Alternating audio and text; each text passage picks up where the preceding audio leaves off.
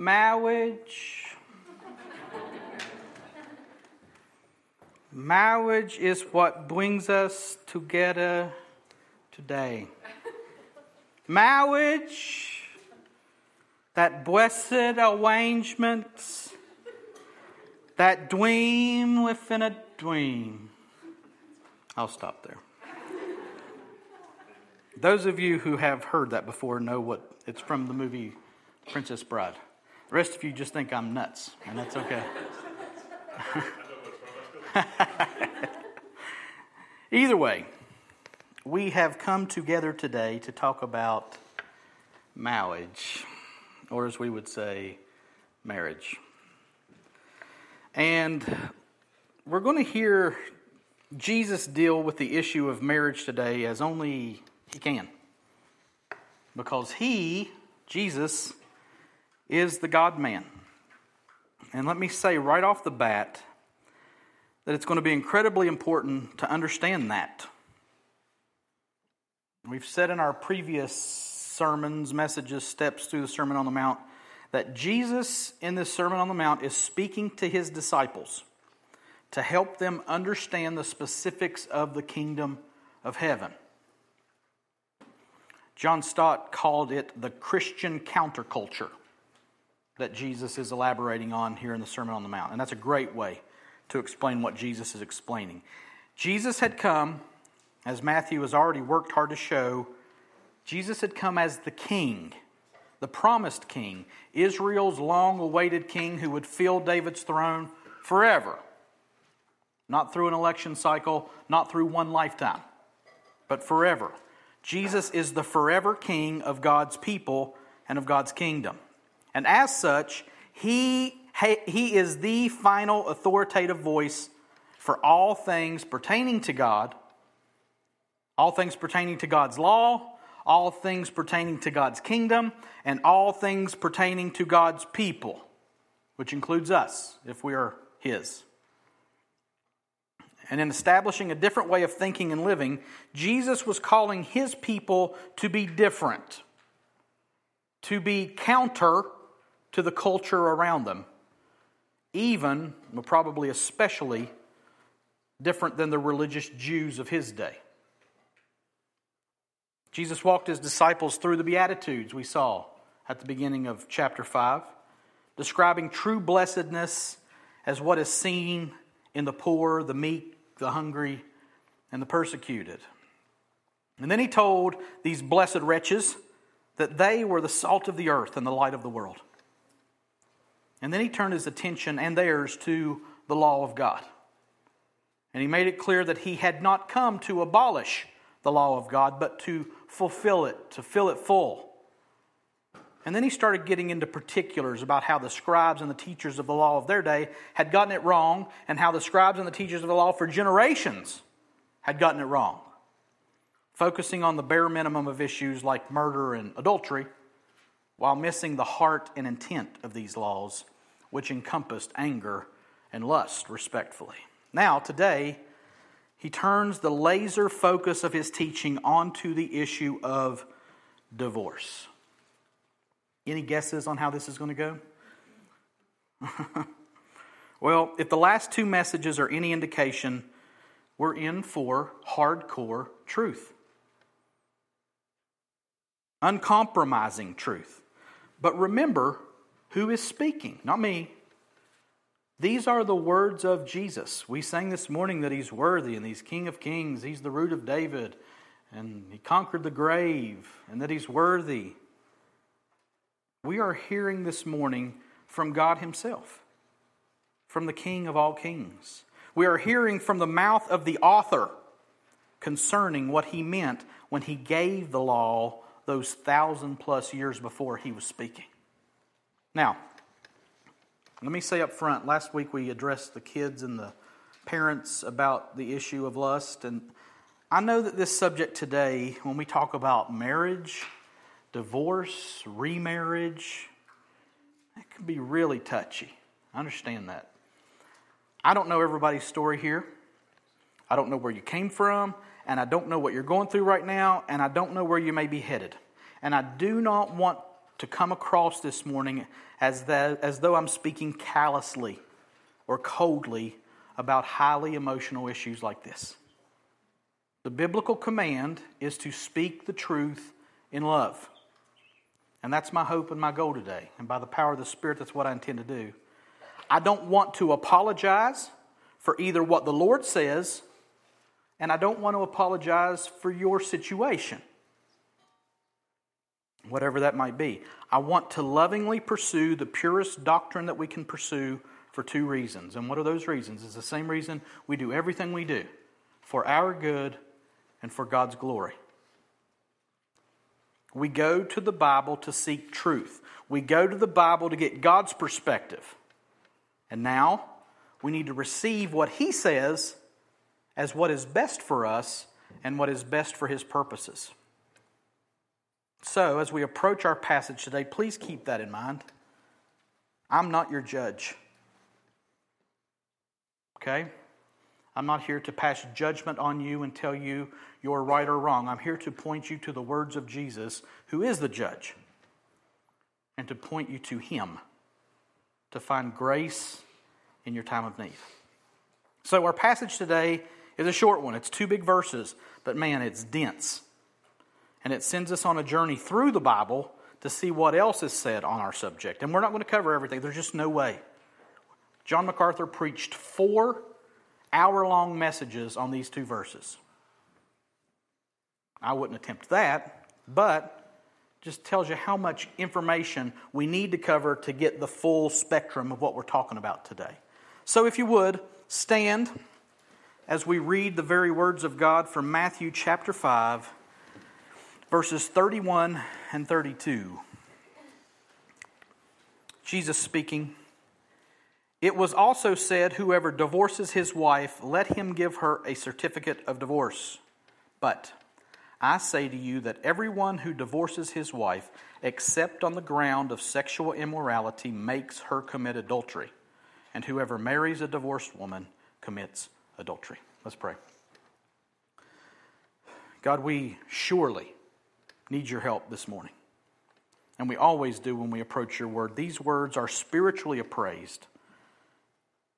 And they are not up for private interpretation.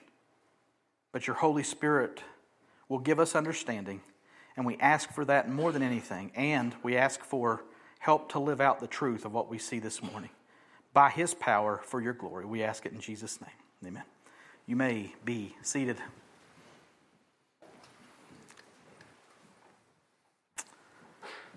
So we'll look at the first verse, and after we look at this first verse, it's going to open a door for a whole lot of context-establishing study. So buckle up. We're going to do a lot of work this morning.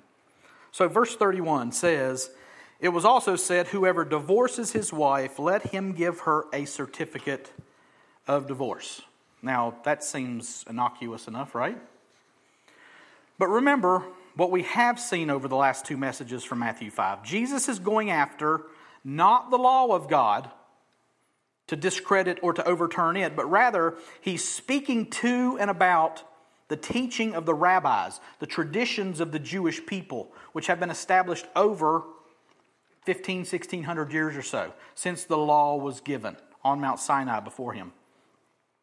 So, when He says, "it was also said," He's referring to the traditional teachings of the Jewish rabbis and teachers.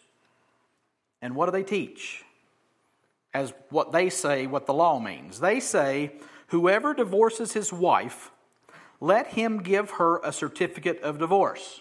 Well, the rabbis taught from the law of God, so we need to see where they get this in the law. So here's where we're going to start establishing context. The previous 2 messages dealt specifically with commandments, right? You shall not murder, and you shall not commit adultery. This teaching of Jesus on divorce that he's quoting from them comes directly out of the adultery thing. So we just came out of you shall not commit adultery. It's just natural that he would move into marriage from there, right? Marriage and divorce, because they go hand in hand. So there's a passage that's being cited here, and it's going to help frame us up this morning, because this is what the teachers of the law and the rabbis were drawing from. It's Deuteronomy 24. And we're going to read verses 1 through 4 to help establish this context where Jesus is talking about what the rabbis are teaching here. Okay, listen. Buckle up. When a man takes a wife, this is from the law. This is Moses speaking to the people as they're getting ready to move into the promised land. When a man takes a wife and marries her, if she finds no favor in his eyes because he has found some indecency in her, and he writes her a certificate of divorce and puts it in her hand and sends her out of his house, and she departs out of his house, and if she goes and becomes another man's wife, and the latter man hates her and writes her a certificate of divorce and puts it in her hand and sends her out of his house, you see what's going on here? Or if the latter man dies who took her to be his wife, then her former husband who sent her away may not take her again to be his wife after she has been defiled, for that is an abomination before the Lord. And you shall not bring sin upon the land that the Lord your God is giving you for an inheritance. Now, that's a whole lot of stuff, okay, in those 4 verses.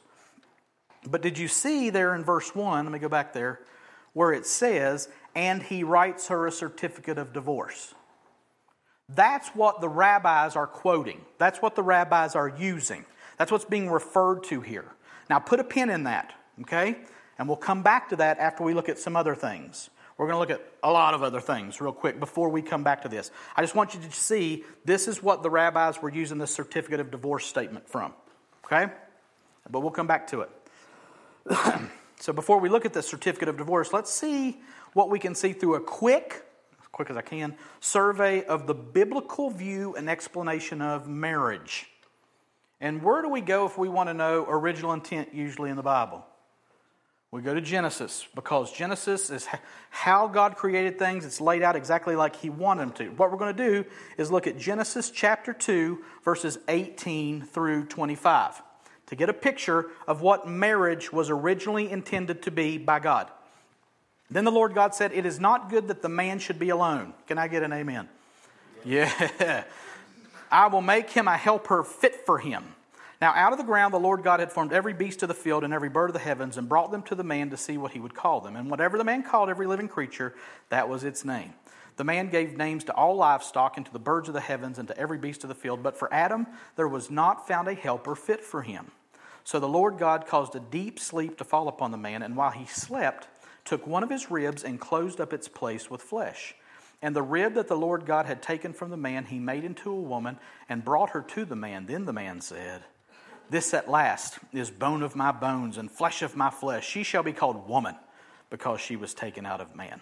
Therefore, a man shall leave his father and his mother and hold fast to his wife, and they shall become one flesh. And the man and his wife were both naked and were not ashamed.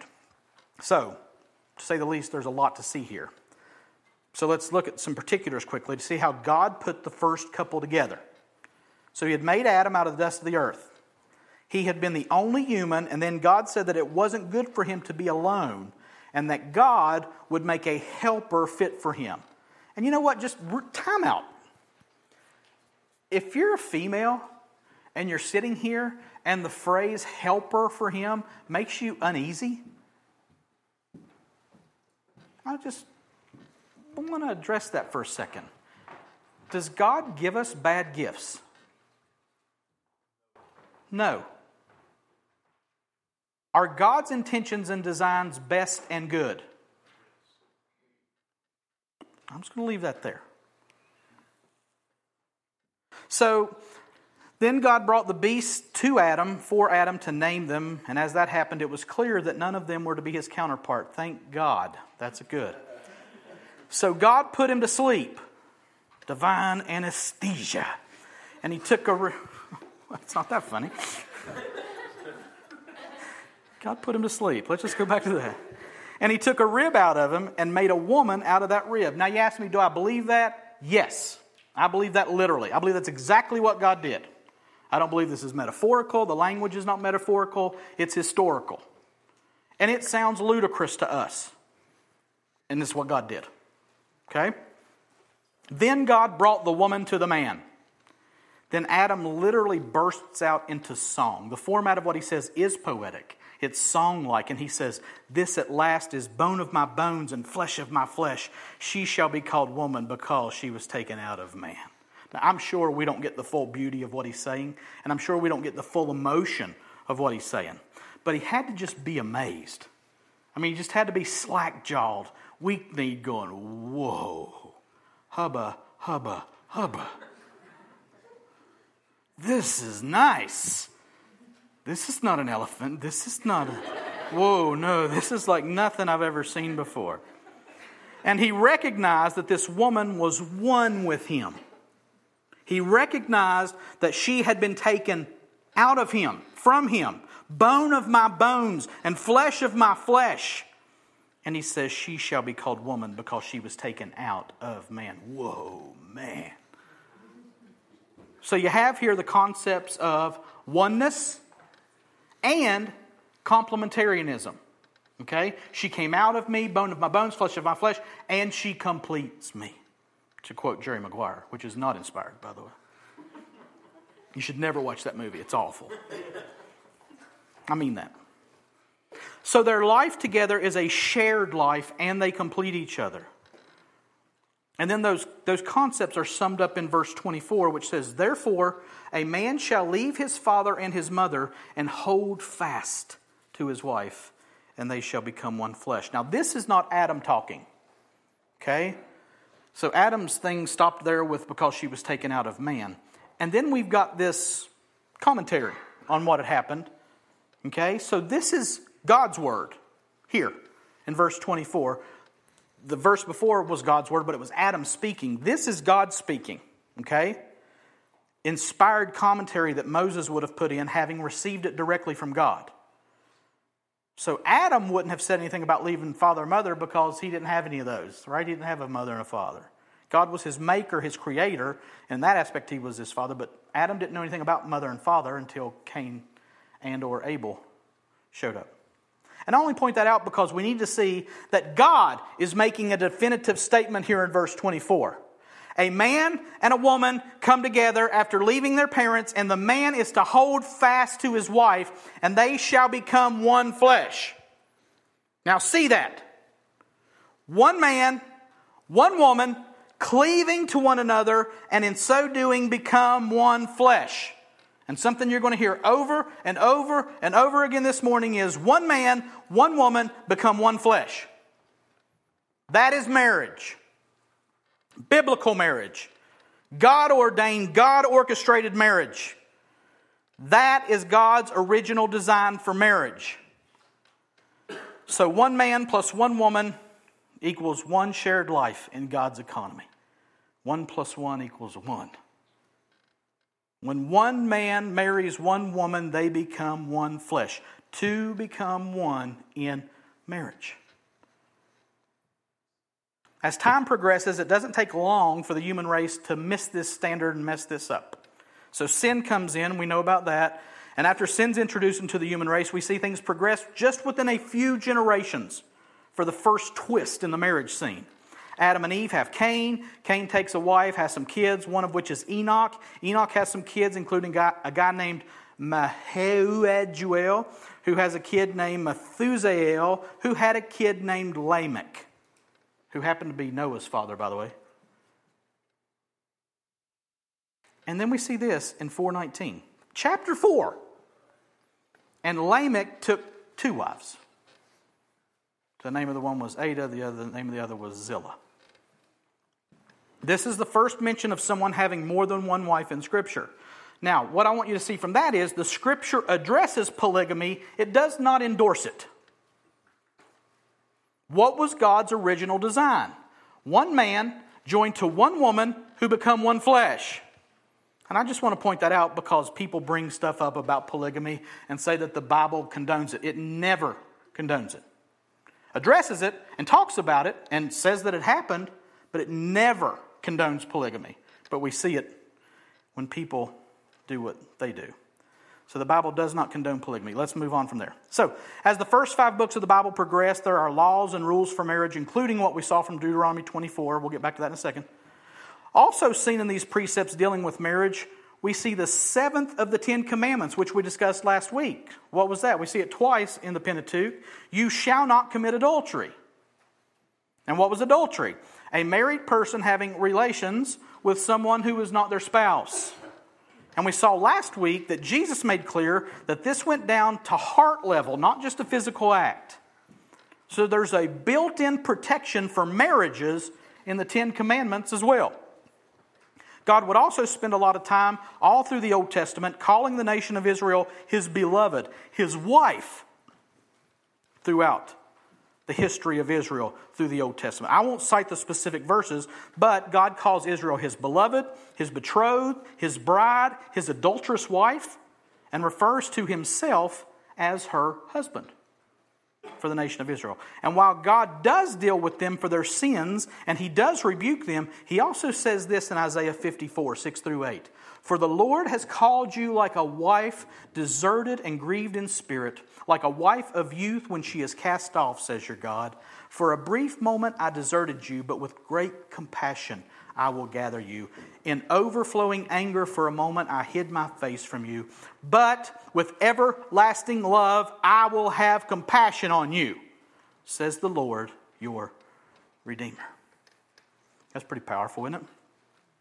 God will not, listen, God will not divorce His wife. If you don't believe me, read the book of Hosea, especially the first 3 chapters, which give a graphic illustration of an adulterous wife being bought back by her husband, because God wanted to show Israel what He had done for them.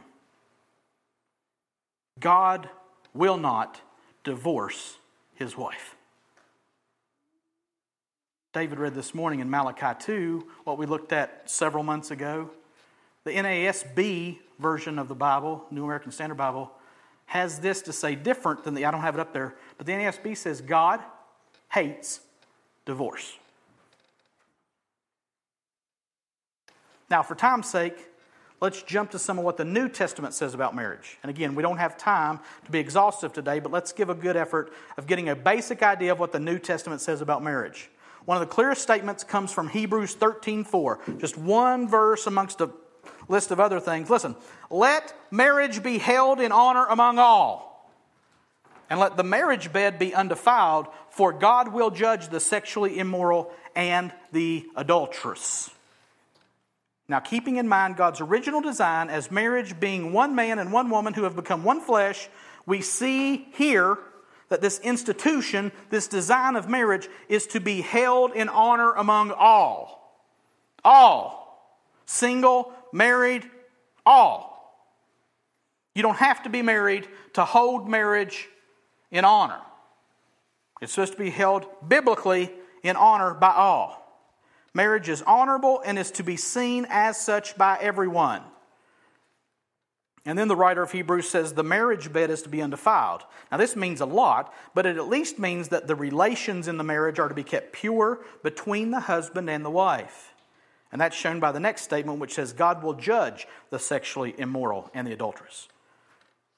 Now there's also specific instructions for the husband and wife, and that's always in singular in these instructions, by the way. The husband, the wife, in Ephesians 5, Colossians 3, 1 Peter 3. David read this morning from Ephesians 5 in the public reading, and we'll come back to all of those later. But for time's sake, let's let what we've said to this point be sufficient. I know I didn't spend a lot of time in the New Testament. We will later. Marriage is designed by God to be one man and one woman becoming one flesh. And since God set it up this way, it should be honored by all. Now, let's go back to Deuteronomy 24. And as we go back there, with the clarity that we have of seeing God's original intention and design, God's design all through Old Testament history, and a little brief peek into New Testament history, which brings us up to today, let's look back at this passage. In our Matthew passage from today, Jesus said that it was said, whoever divorces his wife, let him give her a certificate of divorce. Now, is that what's actually said here? Does God give provision for divorce certificates? Well, yes, He does. And by the way, the certificate was given as a protection to the woman so that she would have something to say, this is why my husband divorced me, so that she wouldn't have to be set out on her own, or that it wouldn't just be her word. She would have an official document that establishes with at least 2 witnesses, my husband put me out because of this. Okay? It was for her protection more than anything. But that's not what we're talking about here. What was actually said? Let's read it again. When a man takes a wife and marries her. Now, but before we get into that, watch the progression here of the ands. And. When a man takes a wife and marries her, if she then finds no favor in his eyes because he has found some indecency in her, and he writes her a certificate of divorce and puts it in her hand and sends her out of his house, and she departs out of his house, and if she goes and becomes another man's wife, and the latter man hates her and writes her a certificate of divorce and puts it in her hand and sends her out of his house, or if the latter man dies who took her to be his wife, then her former husband who sent her away may not take her again to be his wife after she has been defiled, for that is an abomination before the Lord. And you shall not bring sin upon the land that the Lord your God is giving you for an inheritance. Now, the rabbis of Jesus' day took this passage and they were miles apart on what it meant. Commentator R.H. Muntz says this: in the Deuteronomy passage, 24:1, the cause for divorce is said to be something indecent about her. Okay, the ESV translates that as some indecency in her. Okay? Now, there was a rather strict school, he says, of Shammai, a rabbi, who understood that to be unchastity and nothing else. This indecency. The more liberal school of Rabbi Hillel took it to be anything that might displease her husband, such as burning a dinner or being disrespectful. Now, these are official rabbinic teachings, and that's how they're translating indecency. It is reported that Rabbi Akiba taught that finding a woman more attractive than one's wife constituted something indecent and allowed divorce. So this is just the spectrum of how they're interpreting some indecency. But the question is that the thrust of this statement in Deuteronomy? And the plain answer is no. As a matter of fact, they're missing the whole point of the passage when they focus on this one statement.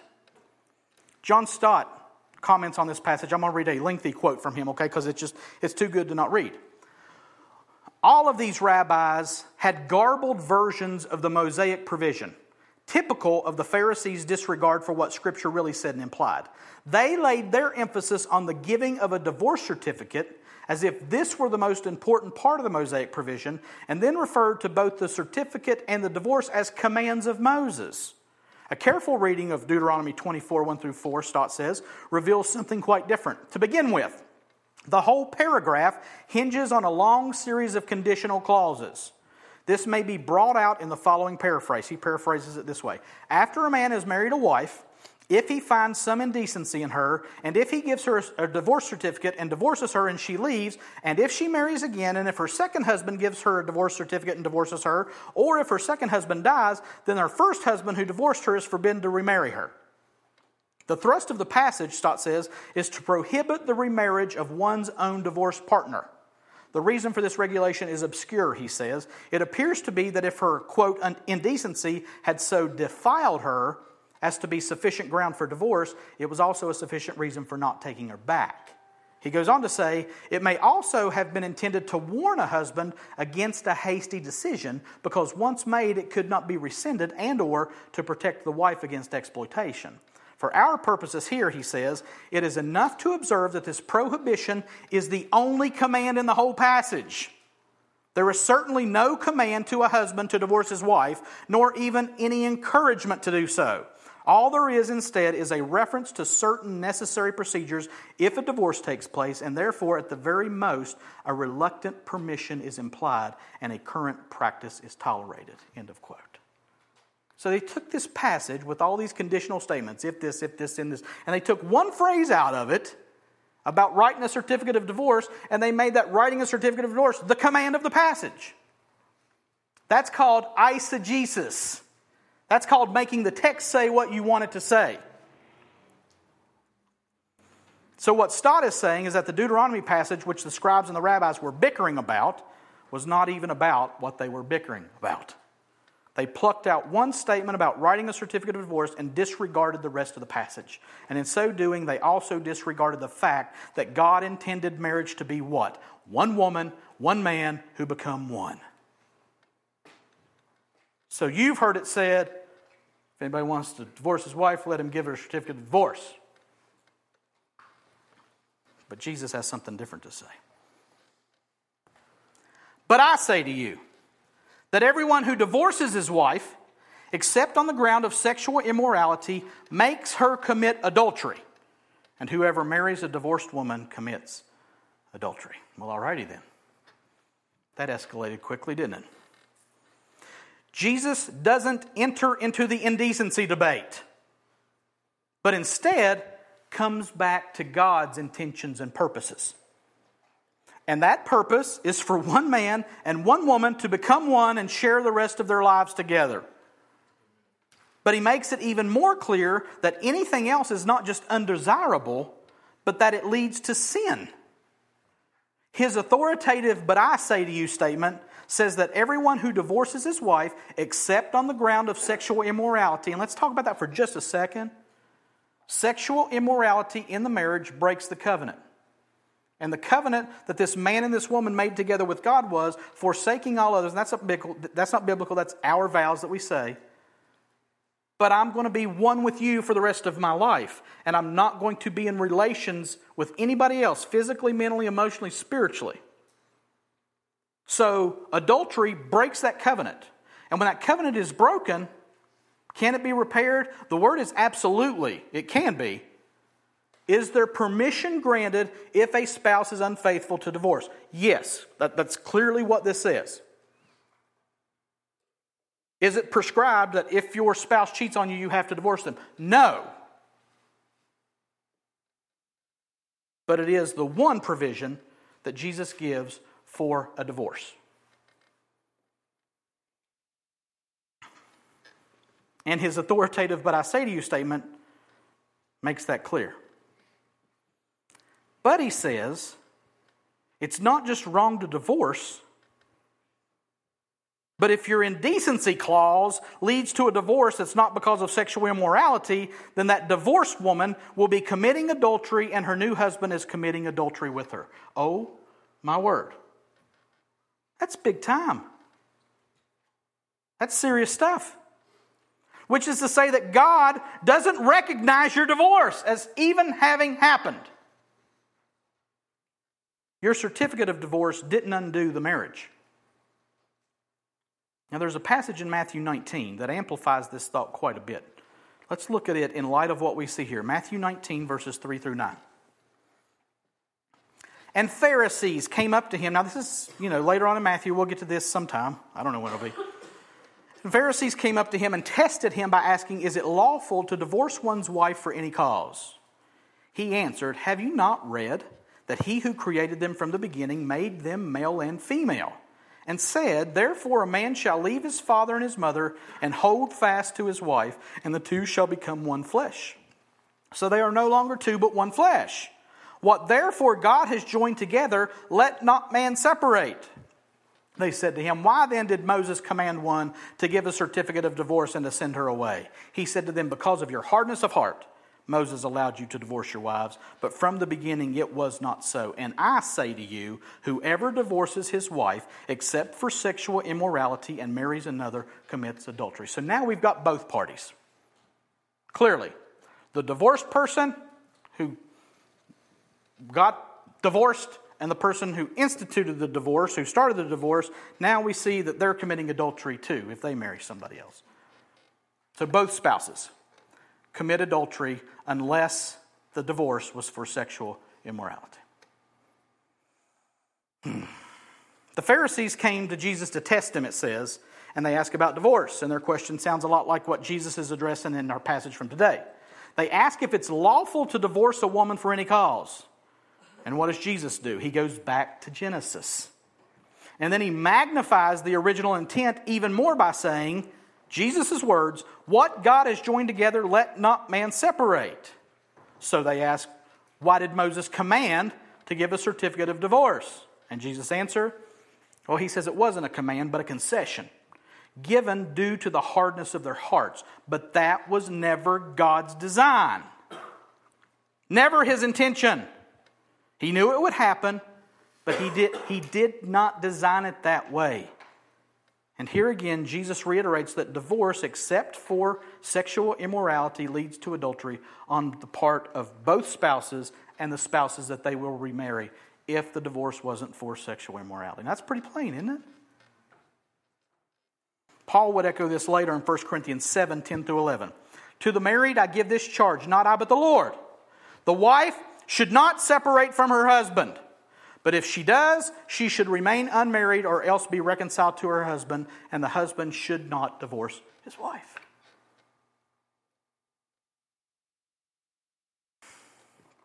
Now, we can complicate this with a lot of, well, things are different in our culture, or maybe my situation is different, or 1,000 other caveats.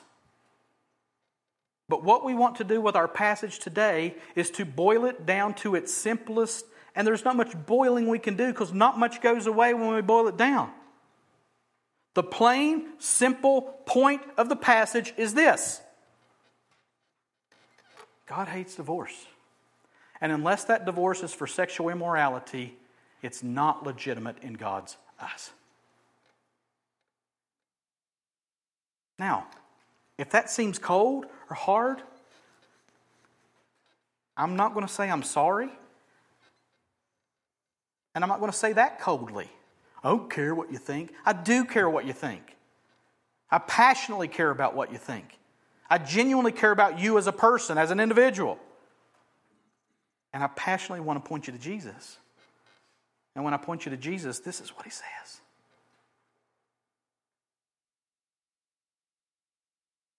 The plain, simple fact is God designed marriage to be one man and one woman joined as one flesh for the rest of their lives. That is God's design, and anything different leads to sin. And Jesus is making clear in His explanation of the law of God that the heart of any command on marriage or divorce strays from God's heart if it doesn't take that as it is.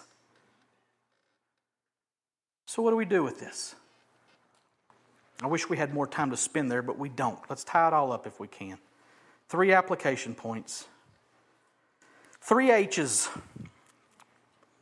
Honor marriage, hone marriage, and hallow marriage. Honor, hone, and hallow marriage. That's our application points today. First, honor marriage.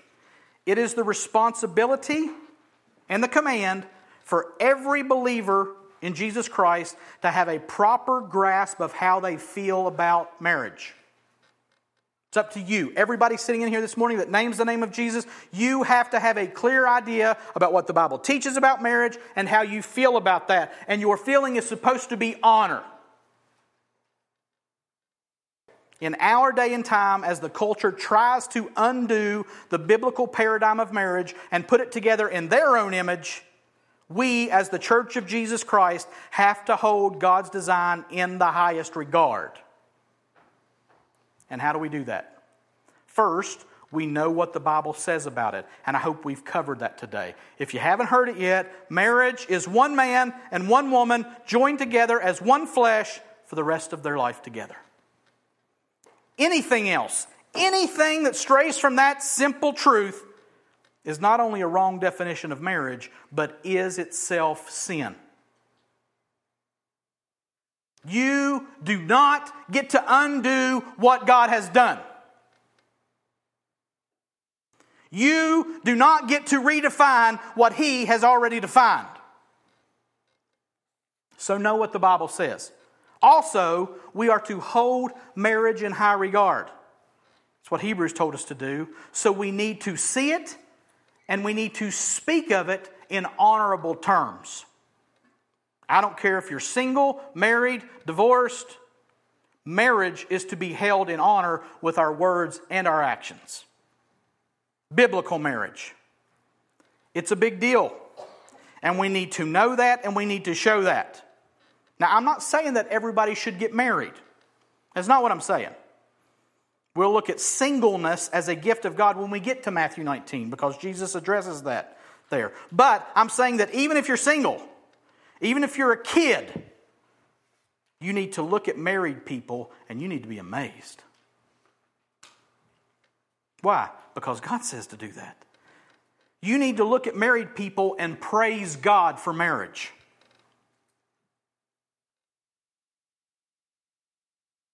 If you have a married mom and dad in your home,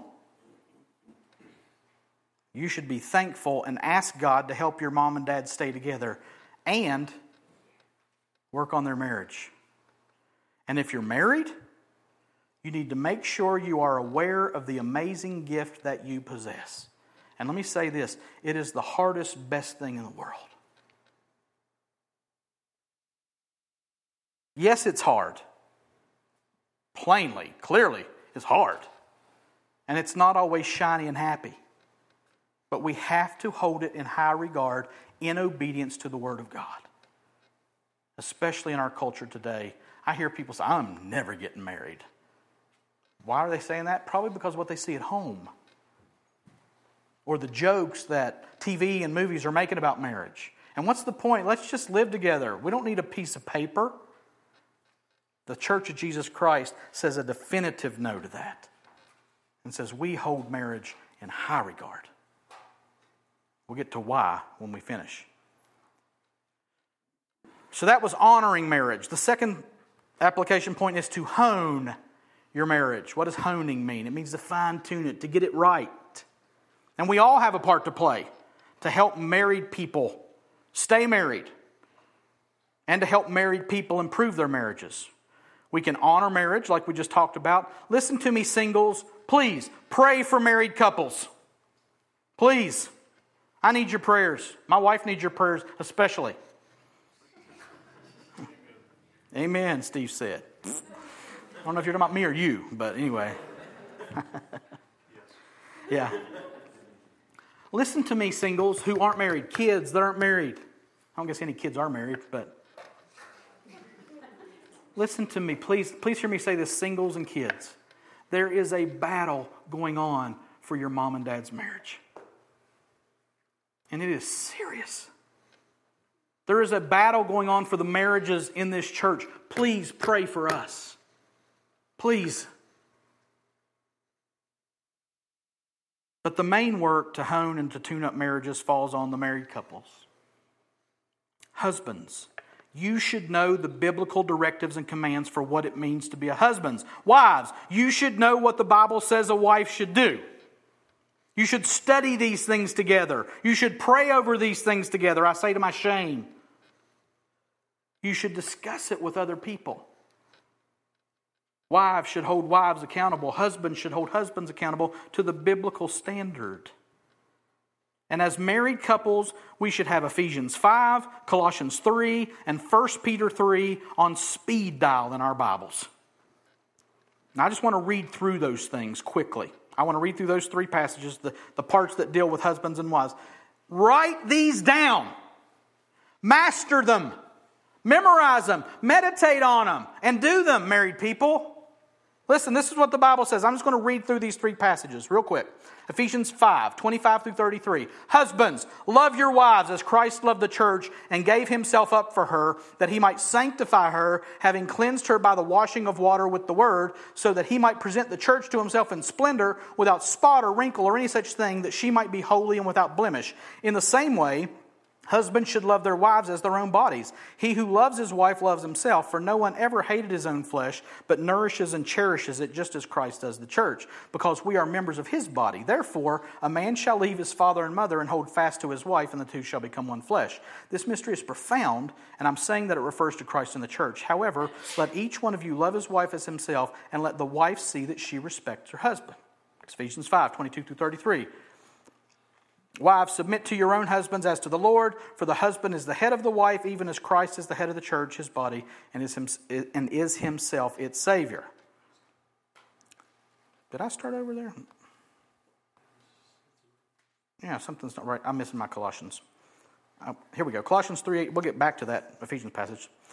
Wives, submit to your husbands as is fitting in the Lord. This is Colossians 3:18 through 19. Husbands, love your wives and do not be harsh with them. And 1 Peter 3, 1 through 7. Likewise, wives, be subject to your own husbands, so that even if some do not obey the word, they may be won without a word by the conduct of their wives when they see your respectful and pure conduct. Do not let your adorning be external, the braiding of hair and the putting on of gold jewelry, or the clothing you wear, but let your adorning be the hidden person of the heart with the imperishable beauty of a gentle and quiet spirit, which in God's sight is very precious. For this is how the holy women who hoped in God used to adorn themselves, by submitting to their own husbands, as Sarah obeyed Abraham, calling him Lord. And you are her children if you do good and do not fear anything that is frightening. Likewise, husbands, live with your wives in an understanding way, showing honor to the woman as the weaker vessel, since they are heirs with you of the grace of life, so that your prayers may not be hindered. Now, listen to me, husbands and wives. You will spend your life together as one man, one woman, joined together as one flesh. You'll spend that life together trying to fulfill the scope of these few verses that we just read. And by the power of God's Holy Spirit, you can. And you will. And you'll see them in holy action in your life. So I'm not going to spend time explaining what this means. And if some of these words offend you or upset you, study it. Weaker vessel. Ha! You need to know what that means. You need to know what submission means. Men, you need to know what it means to love your wife as Jesus loved the church. And you need to immerse your heart, soul, mind, and strength in these truths. That's how you hone your marriage. And it is holy, which leads us to our third point. We've looked at honoring and honing marriage. Now we're going to talk about, lastly, hallow marriage. Why is this a big deal? Why does this matter? It is about God's glory, but how and why? Well, the whole point and purpose of marriage is not what we usually think it is. We make marriage about a lot of different things. We say it's an avenue to bring about children, and it is. Maybe we say it's about a tax break, and it is. It's a benefit, but it kind of misses the point. We say it's about our pleasure, and it is, but that's not the main point. How many times have I sat with a couple in a counseling office and they said, God wants me to be happy. That's why I'm divorcing my husband. That's why I'm divorcing my wife. It's not the point. The main point, the very purpose of marriage is something that we've already seen today. So we're going to finish where we started. Let's look back at that passage in Ephesians that David read in our public reading this morning, which was Ephesians 5:25 through 33. And what we're looking for here is the purpose of marriage. Husbands, love your wives as Christ loved the church and gave himself up for her, that he might sanctify her, having cleansed her by the washing of water with the word, so that he might present the church to himself in splendor, without spot or wrinkle or any such thing, that she might be holy and without blemish. In the same way, husbands should love their wives as their own bodies. He who loves his wife loves himself, for no one ever hated his own flesh, but nourishes and cherishes it, just as Christ does the church, because we are members of his body. Therefore, a man shall leave his father and mother and hold fast to his wife, and the two shall become one flesh. This mystery is profound. And I am saying that it refers to Christ and the church.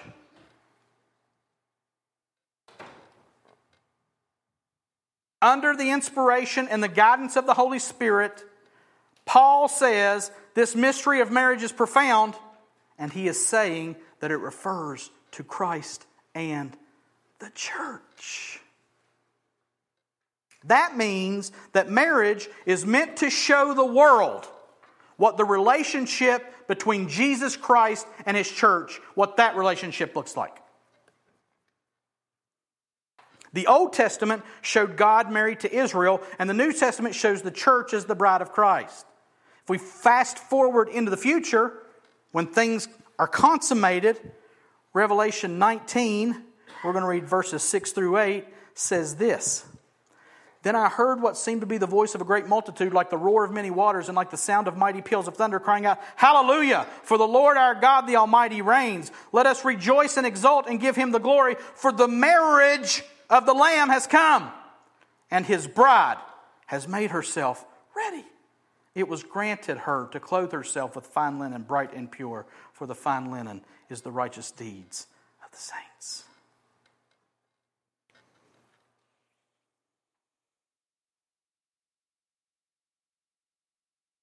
On the final day, as we wait for that final day, when we see this that we're talking about, this profound mystery, when we see this mystery become sight, the visual that God gives us is the relationship between a husband and his wife. You see, we say it all the time, but here's the ultimate deal. Listen to me. Marriage is about the glory of God. And in our marriage relationships, we either make God look beautiful or we misrepresent Him in our marriage relationship. This is so much bigger than your hurt feelings or your foolish pride.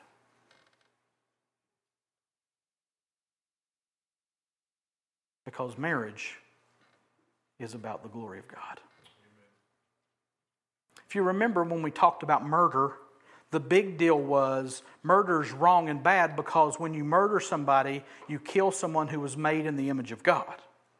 That's the big deal about murder. And then Jesus got down to anger. And if you're angry with somebody, you're angry with somebody who's made in the image of God. So work hard, work quickly to reconcile things between you and your accuser even.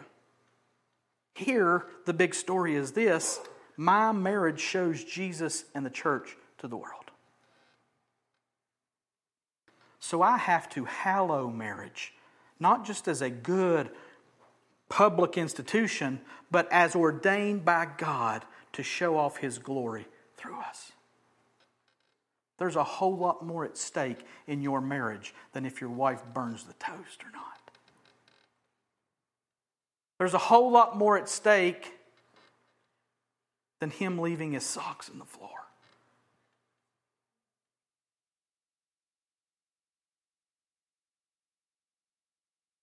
It's about the very glory of God. That's why Jesus says, "Thus saith the Lord." You've heard it said, write her a certificate of divorce. But I say to you that everybody who divorces his wife except for sexual immorality causes her to commit adultery if she remarries somebody else. Now listen, let me tell you what we didn't spend a lot of time doing this morning. Discussing what ifs and this scenario and that scenario. Listen, I think it's pretty clear to see what the simple truth is. Marriage is one man and one woman becoming one flesh for the rest of their lives by God's doing. And any efforts to undo that lead to sin. But what do we do if we find ourselves in a situation today that's not in line with what we've seen today? What if you're divorced? What if your current marriage is on the fritz? What if you think your current marriage seems beyond repair? What if you're in danger? What if you have desires contrary to the biblical design of one man and one woman? There are a million things we could explore. Our only hope, our only plan of action has to be trusting God's Word and relying on the Spirit of God to empower us to do what God has decreed as right and good. There are myriads of scenarios that we have not and will not address today that make things look complicated. But the plain and simple truth remains plain and simple. God's design for marriage, which has been clear since the beginning, has not and will not change. So what do? We throw ourselves upon His grace. We cry out for His power to adhere to the word that He has given. Which is exactly what we've got to do to be saved, isn't it? It's the gospel. We can't, but God can. We're helpless, hopeless wrecks and sinners. But God offers us the gift of His righteousness and His power if we will just cry out for it. You say, well, it takes two. And you're right. Does God have a plan if your spouse isn't lining up with your expectations? Absolutely He does. We talked about it in our Ephesians and our Colossians and our 1 Peter passages. That's why I said master those things.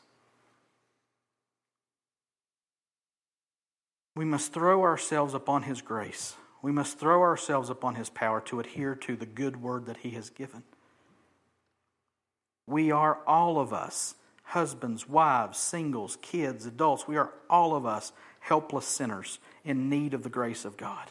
And that is nowhere truer than in our marriages. And husbands, I'm going to throw the biggest ball of the day into your court.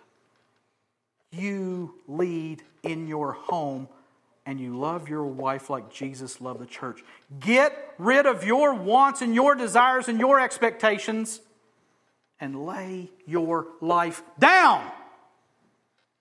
Or this does not work. You're a tyrant stomping around the house, kicking things and yelling at your wife and kids. That's not Jesus. The bulk of this falls on husbands. The bulk of it. And you can't do it. But the Holy Spirit of God through you can. And God has chosen this avenue, the marriage avenue, to display His glorious grace to the world and to us individually. Your marriage is a gospel presentation to the world. And again, hear me say this. If you never get married, you can be in the perfect will of God. There's no second-class citizens who are single because they never got married. That's not how it works. If you're divorced, you're not a second-class citizen. Maybe your life before now has been a wreck. Maybe you're the woman at the well that Jesus encountered in Samaria. You've had 5 husbands and the man you're with is not your husband. What did He do to her? He extended grace. And He revealed Himself as the Messiah. And she went and she told everybody about what this prophet, this man had done for her. As far as the grace of God, it is not too weak to overcome whatever your past is. Come to Him. Ask for that grace and receive it to cover the sins of your past, to cover the mess that you feel like your past is, and to give you a hope for the future, whether it be as a single, whether it be in a marriage that's on the rocks, whether it's in a situation where you're a divorced person and you're looking how to forge forward. It's all in God's Word. And the grace of God is sufficient for every single one of those scenarios. Marriage is to be held in honor by all. Let's see if we can do that by the power of God. Let's pray. God, I know that so many times we finish these hours and there are questions that are not answered. And God, I commend those questions to you this morning, this afternoon.